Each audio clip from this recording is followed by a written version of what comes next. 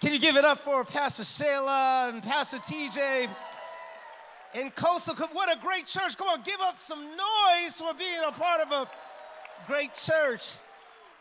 And while we're at it, I want to thank both of you so much. What amazing leaders that you have shepherding your church. Your pastors are humble, they are kind, they love you, they serve so diligently, and they've become great friends of mine. Would you just honor them one more time for their service and their... And for all the volunteers that serve here, that make a difference, those guys in the AV and ladies, the people that are serving behind the scenes, our musicians, our First Impressions team, the people that are taking care of your crazy kids. Yet, everybody that makes this church amazing, give them a round of applause. What a beautiful bouquet of nationalities you are here. If I was living in Florida, man, this would be the church I'd be going to. I'm not telling you a lie. Really excited to be here. It took a couple of years for me to get here, but I am so thrilled to be in the house. In fact, I kind of want to help you grow spiritually today. So regardless of what you believe about the Bible or where you land spiritually, I think that there's some nuggets for you today. If you just press in and lean in a little bit, God's going to do something great in your life. A couple of years ago, was super stoked because my pastors invited my wife and I to their daughter's wedding. And I thought that was amazing because I'm under no presumption that just because I have a pastoral relationship that I should get invited to his kid's wedding. So I was very, very excited because I love weddings. No, I know you gave me that little casual laugh like I really love weddings. Last night, Pastors TJ and Shayla dropped me off to the hotel I'm staying at, and there was a ton of weddings there, and I was like, oh my gosh, somebody get me into this wedding. I'm about to crash this wedding because I love weddings. I turn up at weddings. I show out at weddings. Some of y'all still don't believe me, so I brought evidence. Throw up evidence number 1, please. There you go. See your boy dropping it like it's hot. I'm 48, so I pick it back up like it's lukewarm. I'm kind of slow. By the way, that is my wife that I'm twerking on, okay? I'm a pastor, so that's called twership. When you twerk.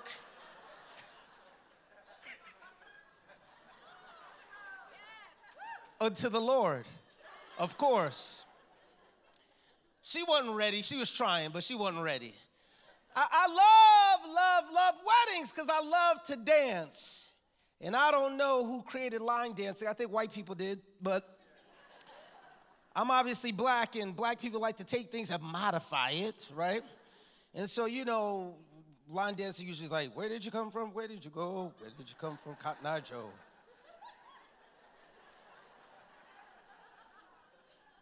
Black people line dance different.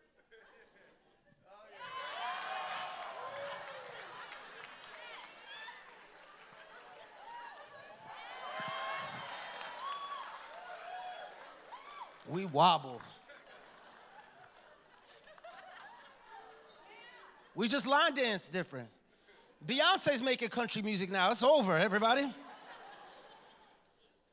And if you're stiff at a wedding, this is what's going to happen when I'm around. Evidence number 2, we going to Macarena. We going to drop it low, low, low, low, low. If I'm around, because I don't play games at weddings. I love it. When I come to a wedding, I come with the right posture. That's how you know somebody's serious at a wedding. If you see somebody with this face at a wedding, they didn't come to play. Look at my face. I smell something. It was a stank face, right? Look at homeboy up here. He's trying to do my face, but he can't. He ain't got the sauce. Okay. What's even cooler was that my pastors invited my entire family to come to their daughter's wedding, which is amazing because como se dice, weddings are expensive, okay?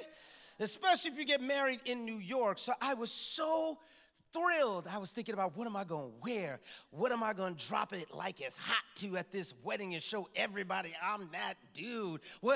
I thought about all the details, and then like a bolt of lightning, something struck me. And I realized that I live in New York, but my pastors live in Memphis, Tennessee. This was not going to be a business trip. this was going to cost me a lot of money to go to this wedding. Now think about it. We'd have to get 4 airplane tickets, 4 new outfits, including 3 for my fashionista wife and 2 daughters. Oh, that meant Uber costs. That meant meals. That meant all different types of stuff. And I would have to give my pastor's daughter a really good check in the card envelope because they know how much money we make, and I couldn't be cheap. With this invitation came a litany of expenses. And I know because I've been married for 25 years this year. And I know, yeah, it's a long time. My life was like, Wayne, what you gonna get me for our 25th anniversary, boy? I said, girl, nothing. Because if you look at our Discover card, you discover that we just paid off that wedding from 25 years ago. Kevin Hart preaching today. So, have you ever been excited to respond to an invite to a party, a wedding trip, or maybe a golf or hunting trip, and you knee-jerkingly said yes before you counted the cost? And all of a sudden, you had remorse for saying yes so quickly. Your girlfriend invited you to be a part of her wedding. And you're like, girl, I can't wait to be in your wedding. I'm going to get my edges snatched. And girl, I want the off-the-shoulder dress. And she said, great, it's going to be in Cancun. And you're like, girl, I can't come. Because you know what your bank account is saying. It seems as though the opportunities that we get, we often don't pause to consider the cost. And so today, we'll be reading from a New Testament book written by a guy named Luke. Luke was a doctor and a follower of Jesus that wrote down the words, the ministry, and the teaching of Jesus so that modern audiences like you and I could press into ancient truth for modern purposes. And thank God we have an LED screen because he was a doctor and he probably had bad handwriting. But today, you're going to be able to make out what he has to say. And before we get into the text, we have to understand that everything that we're about to read is rooted in party. It's rooted in a concept of banquet. So banquet in the scriptures or weddings or parties are synonymous with the kingdom of God. And all of us, regardless of what we believe about God today, have this invite into the greatest wedding story ever. And before Jesus gets into this story, he lets us know that there's this master that has sent out invitations to a bunch of people, and he got some lame excuses in response. This wedding feast is for everybody, but they say, oh, I've got other things to do. So he widens the invite to include the blind and the crippled and the lame, because the master in this story, well, he's got cheddar. He can make it rain. He got that dinero, yo. He's got all the money. He wasn't like me and my ratchet wife, right? We're both ratchet. And we only invited people to our wedding that could help us pay off the wedding, right? Like that was, I'm like in the church parking lot, like who got a BMW? Let's invite them.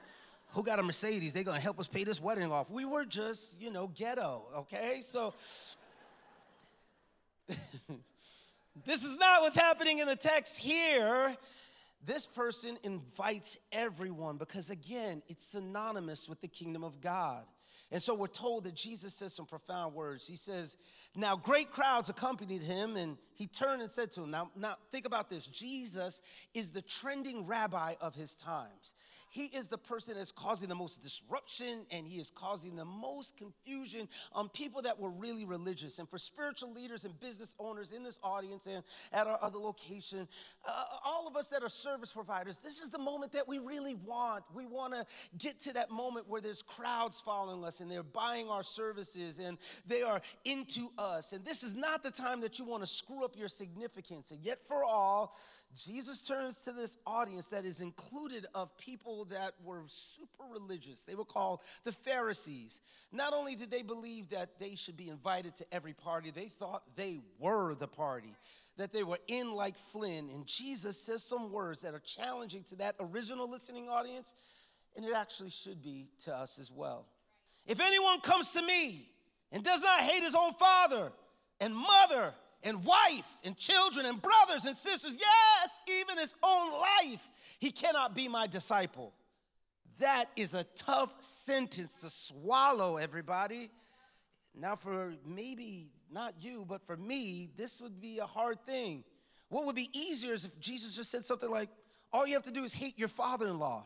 your mother-in-law, your ex-wife, your sister-in-law, and your stepchildren, but he doesn't say that. I could easily hate Elon Musk's life, but he says something different. And in a culture that extols a version of love that's so sugary at best, Jesus is calling us to action. He says that unless you hate your family and even your own life, don't even RSVP to my invitation. He goes a little further. He says, I have to be more than your people. I have to be more than your possessions. I have to be more than your own sense of personhood if you're going to follow me. And this is an indictment to our 21st century mentality about ourselves, because all we do care about is our people and our possessions and our own personhood. And Jesus, at the height of his career, at the height of his ministry, raises the bar, makes the standard higher, makes the demands more absolute and more exclusive, and all the superficial disciples start falling off. Why does Jesus use the word hate here, especially in a culture where we always are thinking about our haters? It's not the same term. In fact, it was a term that Jewish people used in terms of love and hate. It expresses preference. It's a Semitic expression to talk about loving something or someone less. So similar to our penchant for comparing costs, Jesus says, hey, if you're going to love me, there has to be a chasm between loving me and what you love next. He says boldly, he who loves father or mother more than me is not worthy of me. He who loves son or daughter more than me is not worthy of me. And when we think we can escape, when we think that we're all done, he still barrels down and he says, whoever does not bear his own cross and come after me cannot be my disciple. Why? Because Jesus knows it's free to accept an invitation, but it's costly to make a trip. All right, I'm going to confess. I'm a rehabbing Pentecostal, which means I'm like on the verge of relapsing today. So for our friends from different denominations and stuff like that, you're going to watch somebody relapse a little bit, all right? Because I get fired up preaching about this kind of stuff. In other words, Jesus is saying you've got to carry your cross. What does that mean? It means to bear a burden or to have some pain or to bear some suffering. So imagine how the listening audience must have bristled when Jesus said you have to bear your own cross. They knew that a cross was a one-way destination toward a death. And so he says you have to be a disciple. Many of us believe that Jesus existed. That does not make us a disciple. Many of us believe that Jesus can save us. That does not make us a disciple. Many of us believe all different types of things that make us a Christian, but not a disciple. But if there's anybody in this room today, I want to let you know that God is trying to get something else out of us. He's trying to get us not to be church attenders on Sunday. He's trying to get something out of you to make you a disciple. Say yes. I feel like preaching this thing now. The word disciple means learner. So all I'm going to say to you is that many of us and those watching online may be Christians, but you're a disciple only if you continue to learn. Because here's what I know. We love our relationships more than Jesus. We love our sports teams often more than Jesus. We love all different types of things like pumpkin spice lattes in October more than Jesus. But can I say to you, just because you come to church weekly, but don't bear your cross, does not mean you're a disciple. Those who attend a life group, but don't bear their cross in the workplace, does not mean you're a disciple. Those who pray a prayer at the end of a service, but do not become a disciple by following Jesus. All I have to say to you is it doesn't mean you're lost. It just means that you're not a learner still. So I'm here to agitate you a little bit. I'm here to push your faith a little bit. I'm here to stir you up. I'm here to put some passion in your gut and your belly because I want to let you know that consideration isn't costly, but discipleship is. Just because you consider yourself a Christian doesn't mean it's costly. Years ago, I moved to Indianapolis with my wife and my family, which was amazing, from New York City, where we were paying like $5,000 a month for a 900 square foot apartment. And you move to Indianapolis and it feels like you're in heaven, right? And we got to build our first home, which just makes you feel bougie. When you can build it from scratch, you start chewing your gum different.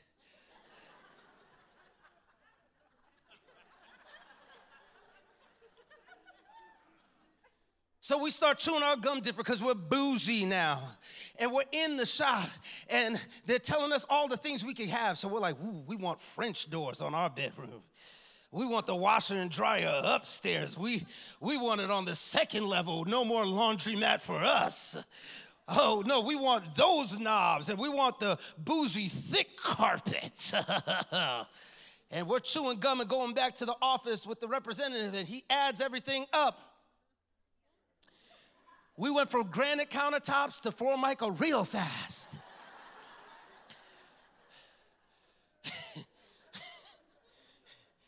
Had we counted the cost before, we wouldn't have been having such an appetite for things we could never afford.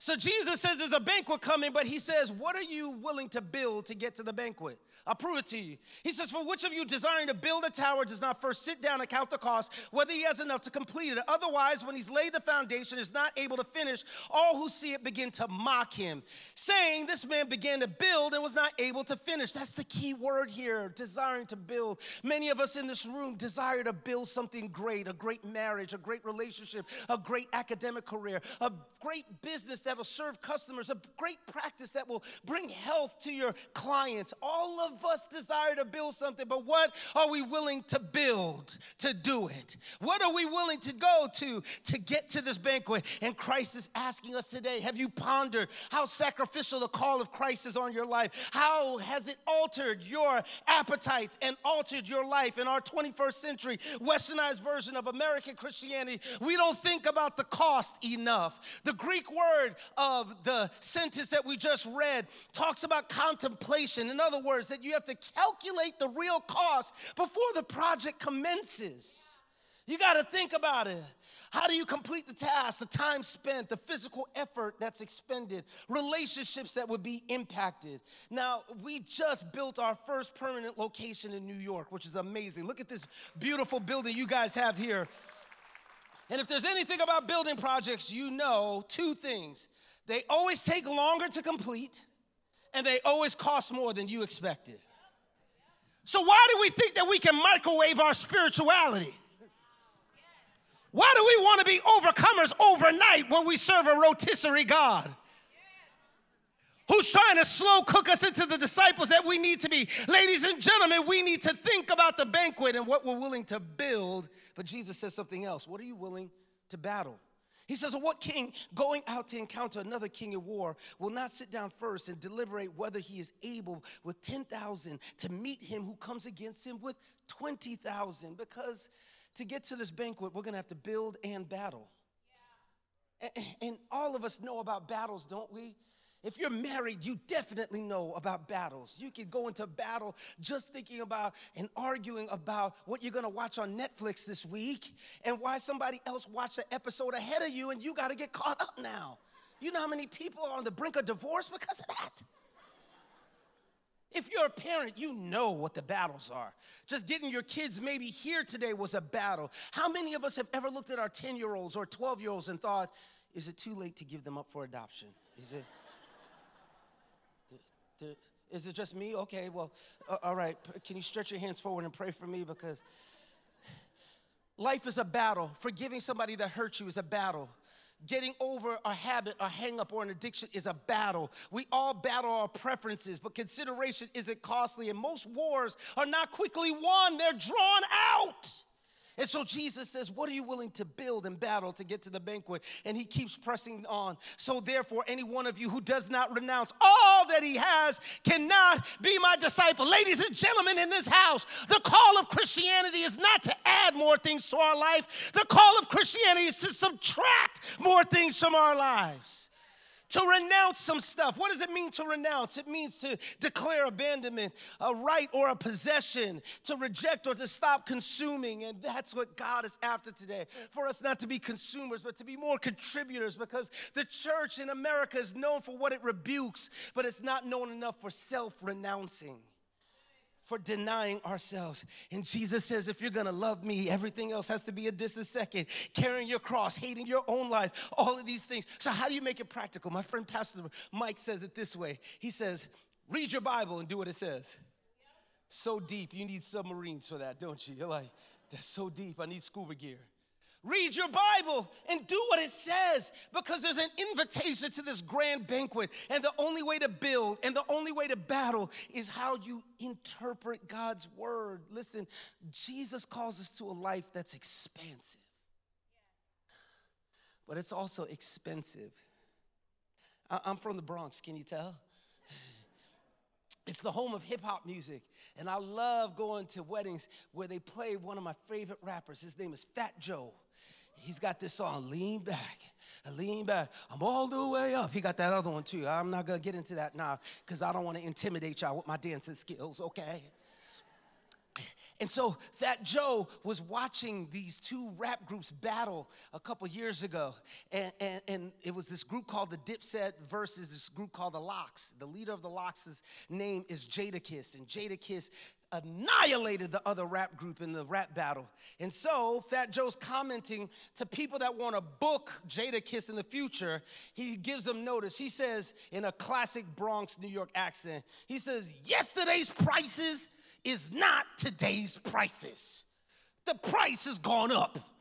You want to get Jadakiss? Yesterday's prices is not today's prices.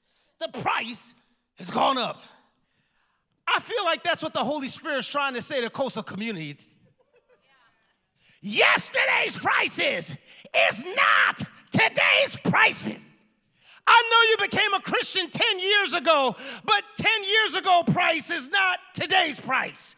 To be a follower of Jesus, the price has gone up. I know you've been a Christian for 20 years, but the price has gone up. I know you've been a Christian for maybe 5 months, but the price has gone up. Every day, there's going to be a different requirement of prayer, of focus, of staying plugged into community, of attending and worshiping with other people. Yesterday's prices is not today's prices. All right. Okay. This is Coastal Community, and so I just know my church has issues. Y'all don't got no issues. The one that I pastor. You know what? The church I pastor, we have a good contingency of people I like to call fixed-rate mortgage Christians. They lock in at one price, and they hold on to that price for the rest of their spiritual lives. They only come to church twice a month. They only give a certain amount. They only serve when they feel convicted. They're locked in at one price, fixed rate mortgage Christians. I know they're not here in Florida, but man, in New York. We even have something else in my church. You want to know what they're called? I call them this. They're called refi Christians. They're always trying to get us to reduce the price, but get the same amount of stuff. So how many times do I actually have to come to church to be saved? How many times do I have to go to a life group? Can I get everything at a lower price but still get the bounty and the blessing? Can I ask you a question today? Do you receive more ministry from this church than you give to this church? Because then we probably fall into a category. And I know, guys, this is probably only for people in New York. And I have to apologize to you because so many New Yorkers have moved to Florida and messed up your great state. It used to just be the snowbirds, and then all of a sudden we have this pandemic and everybody comes down here with their nasty attitudes and traffic and just, I'm sorry. It hurt me too. I mean, the Texodus, which was everybody leaving New York to go move to Texas, and then everybody coming here to Florida. I almost thought about starting a campus here.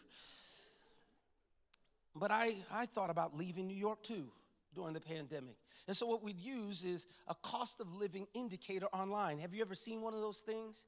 So think about this. If you put in Williamsburg, Brooklyn, moving to Ocala, Florida, you like, girl, pack up right now. Put the kids in the bag. Put them in the suitcase. But if you put in Ocala, Florida, moving to Greenpoint, Brooklyn, you're like, I am going to live in the Sunshine State for the rest of my life. Why? Because of the cost differential. When you see how much it's going to cost to move into a place that even you desire to be, but the cost is so high, it's easy to stay put. My God, I feel like preaching now. There are some of us that have been looking about moving into a place of happiness and joy and peace and no anxiety, but it's going to cost you some of the friends that you've been around. It's going to cost you to stop gossiping. It's going to cost you to get more focus on the Bible. It's going to cost, you're not hearing me in this place. I wish some people that were in this room today wanted to get out of your depression, wanted to get out of your hopelessness, wanted to get out of your pain, but it's going to, and as a matter of fact, can I push you right now? Maybe it's going to cost you standing up on your feet for 10 seconds, throwing your head back in the air, and just giving God some praise. It's going to cost you to get out of what you're in, to get into what God has for you. I wish I had some people that would be Pentecostal for just about 10 seconds. I don't care if you're Roman Catholic. I don't care if you're Southern Baptist. I think God needs a shout.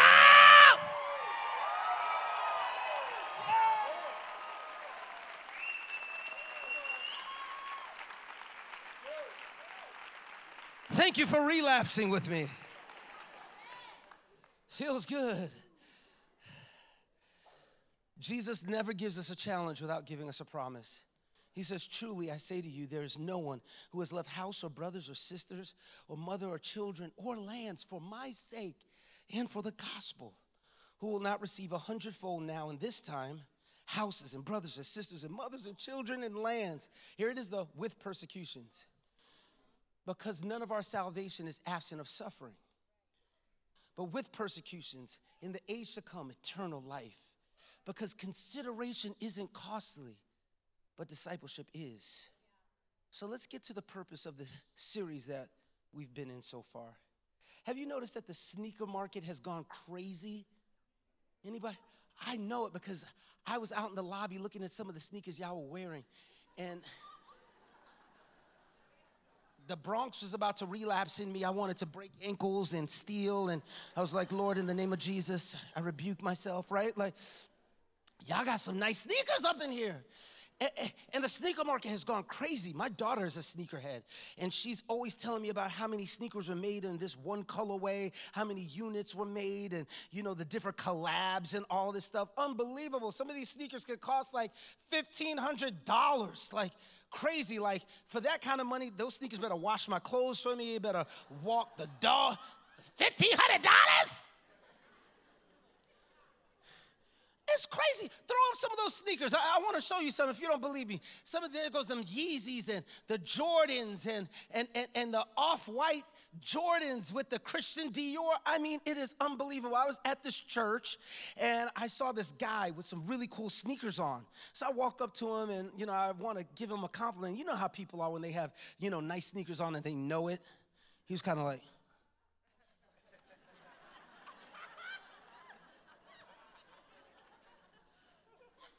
you know, licking his lips a whole lot. Yeah, thanks. So I'm like, dude, those sneakers are amazing. He's like, yeah.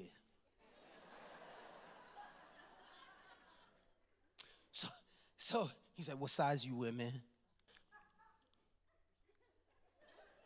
said an 8. He was, I just walked away. And so the next day, I'm at the church preaching, and he comes back with the sneakers in a size 8. Look at that. These jokers ain't no joke, man. Look at that. Snake skin. Crocodile. Rabbit.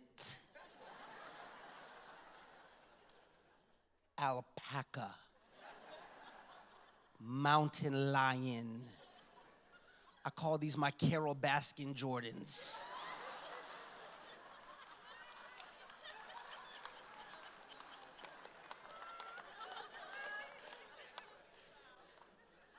And I want to help y'all because the sneaker market is a big deal. It's like people invest in sneakers now. There's a website called StockX. You can trade and buy sneakers. Some of you think your kids are selling drugs. No, they're selling Nikes. Those boxes are not drugs. And so I got to help you invest your money so that you can make a difference in the kingdom of God. And there's one big rule about sneakers that everybody should know, especially when you're buying expensive sneakers. The one golden rule about sneakers and investing in sneakers is that you cannot get a crease. No. You can't get a crease in these bad boys. That's why I stuff all of my sneakers. Oh, yeah, thank you. I got a good amen from a sneakerhead back there. Why you think I'm not wearing these sneakers today? I would have been coming to church like, hey, coastal community.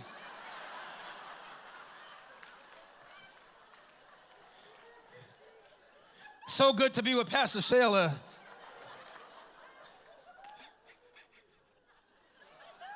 Just walking up steps sideways, just toes in here.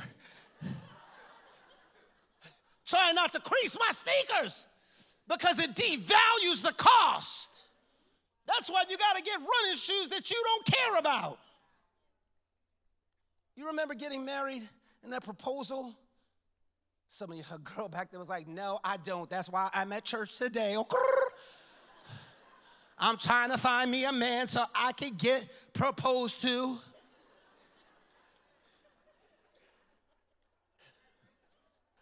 But the proposal was supposed to be gorgeous and beautiful, right? It's supposed to be lovely. Well, one guy went viral recently because he proposed to his girlfriend. He got all of his boys together. He got all of her girlfriends together. He got a photographer and everything. Got dressed real fly. You know, he's like, I got this. I'm going to make this memorable. And he had his friends take a picture of the proposal. I brought it for you. It's right here. Throw it up.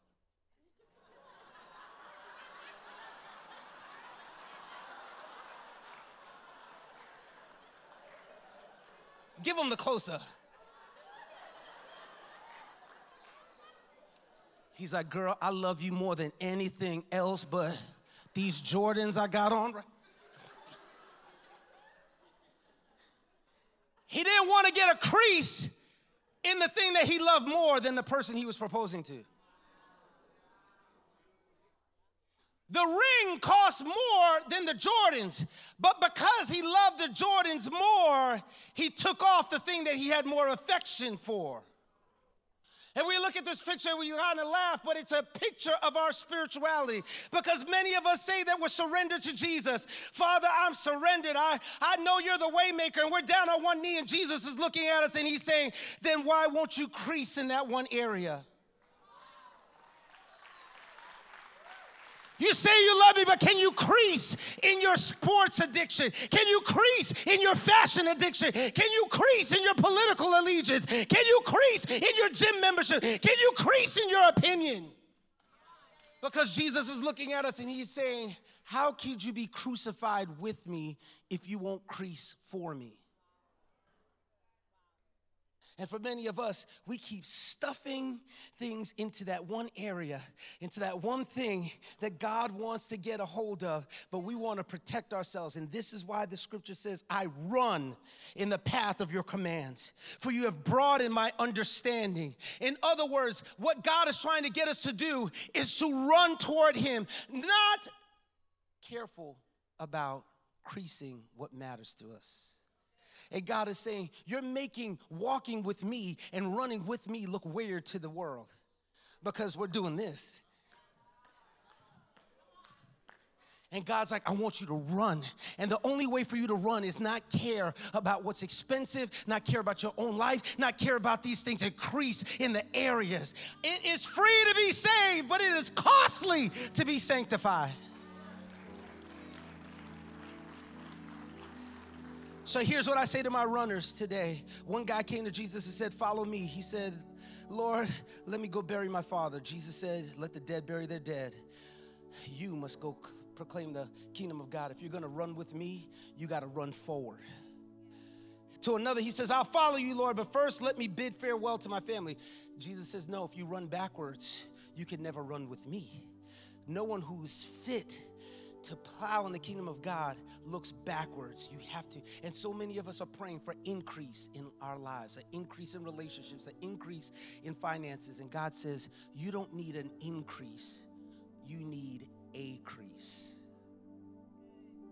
So what is it that you've been protecting and holding on to and saying, hey, I want to run with you, God, but I'm just so afraid to let this one thing that I love so much, you just keep stuffing it with your insecurity, with your passion, with your love. Here's a picture of me and my wife and my pastors at that wedding.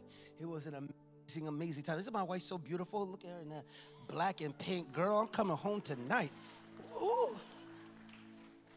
See, my pastors invited us to the wedding, but it was more expensive for my pastors to host the wedding banquet than it was for us to go to it, because they were giving away their only daughter.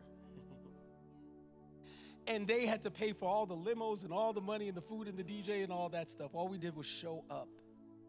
Guess what? There's coming a wedding that has already been paid for by the Father, who's giving away his one and only Son to us today in this service, that whoever believes in him would not perish but have everlasting life. All you've got to do is crease, and God will give you what you need. Why are Christians not running the right way? I met this kid after church, and I had on some cool sneakers, and he said, hey, bro, do you have some of these? I said, no. He's like, you got all those creases. You need to wear these. And this is what the American church wants, to have crease protectors, so that we can run and make everybody think we're running equally, but we're doing everything we can not to be sacrificial to the level that God has called us. Can I get some of us today to get rid of your crease protector, so that you can run forward with faith? Pastor Shayla's getting ready to come right now, and I'm just gonna ask you today, what's the area that you've been stuffing? What's the thing that you've been holding on to? What's the crease protector that you have in your life that God's trying to get you rid of? Everybody with your head bowed right now, I gotta get out of the way. Everybody with your head bowed. Father, in the name of Jesus, for every person that's in this room that wants to build in battle to go to the banquet that you have before us, would you help us to crease in that key area so that we can follow you completely? In Jesus' name, amen.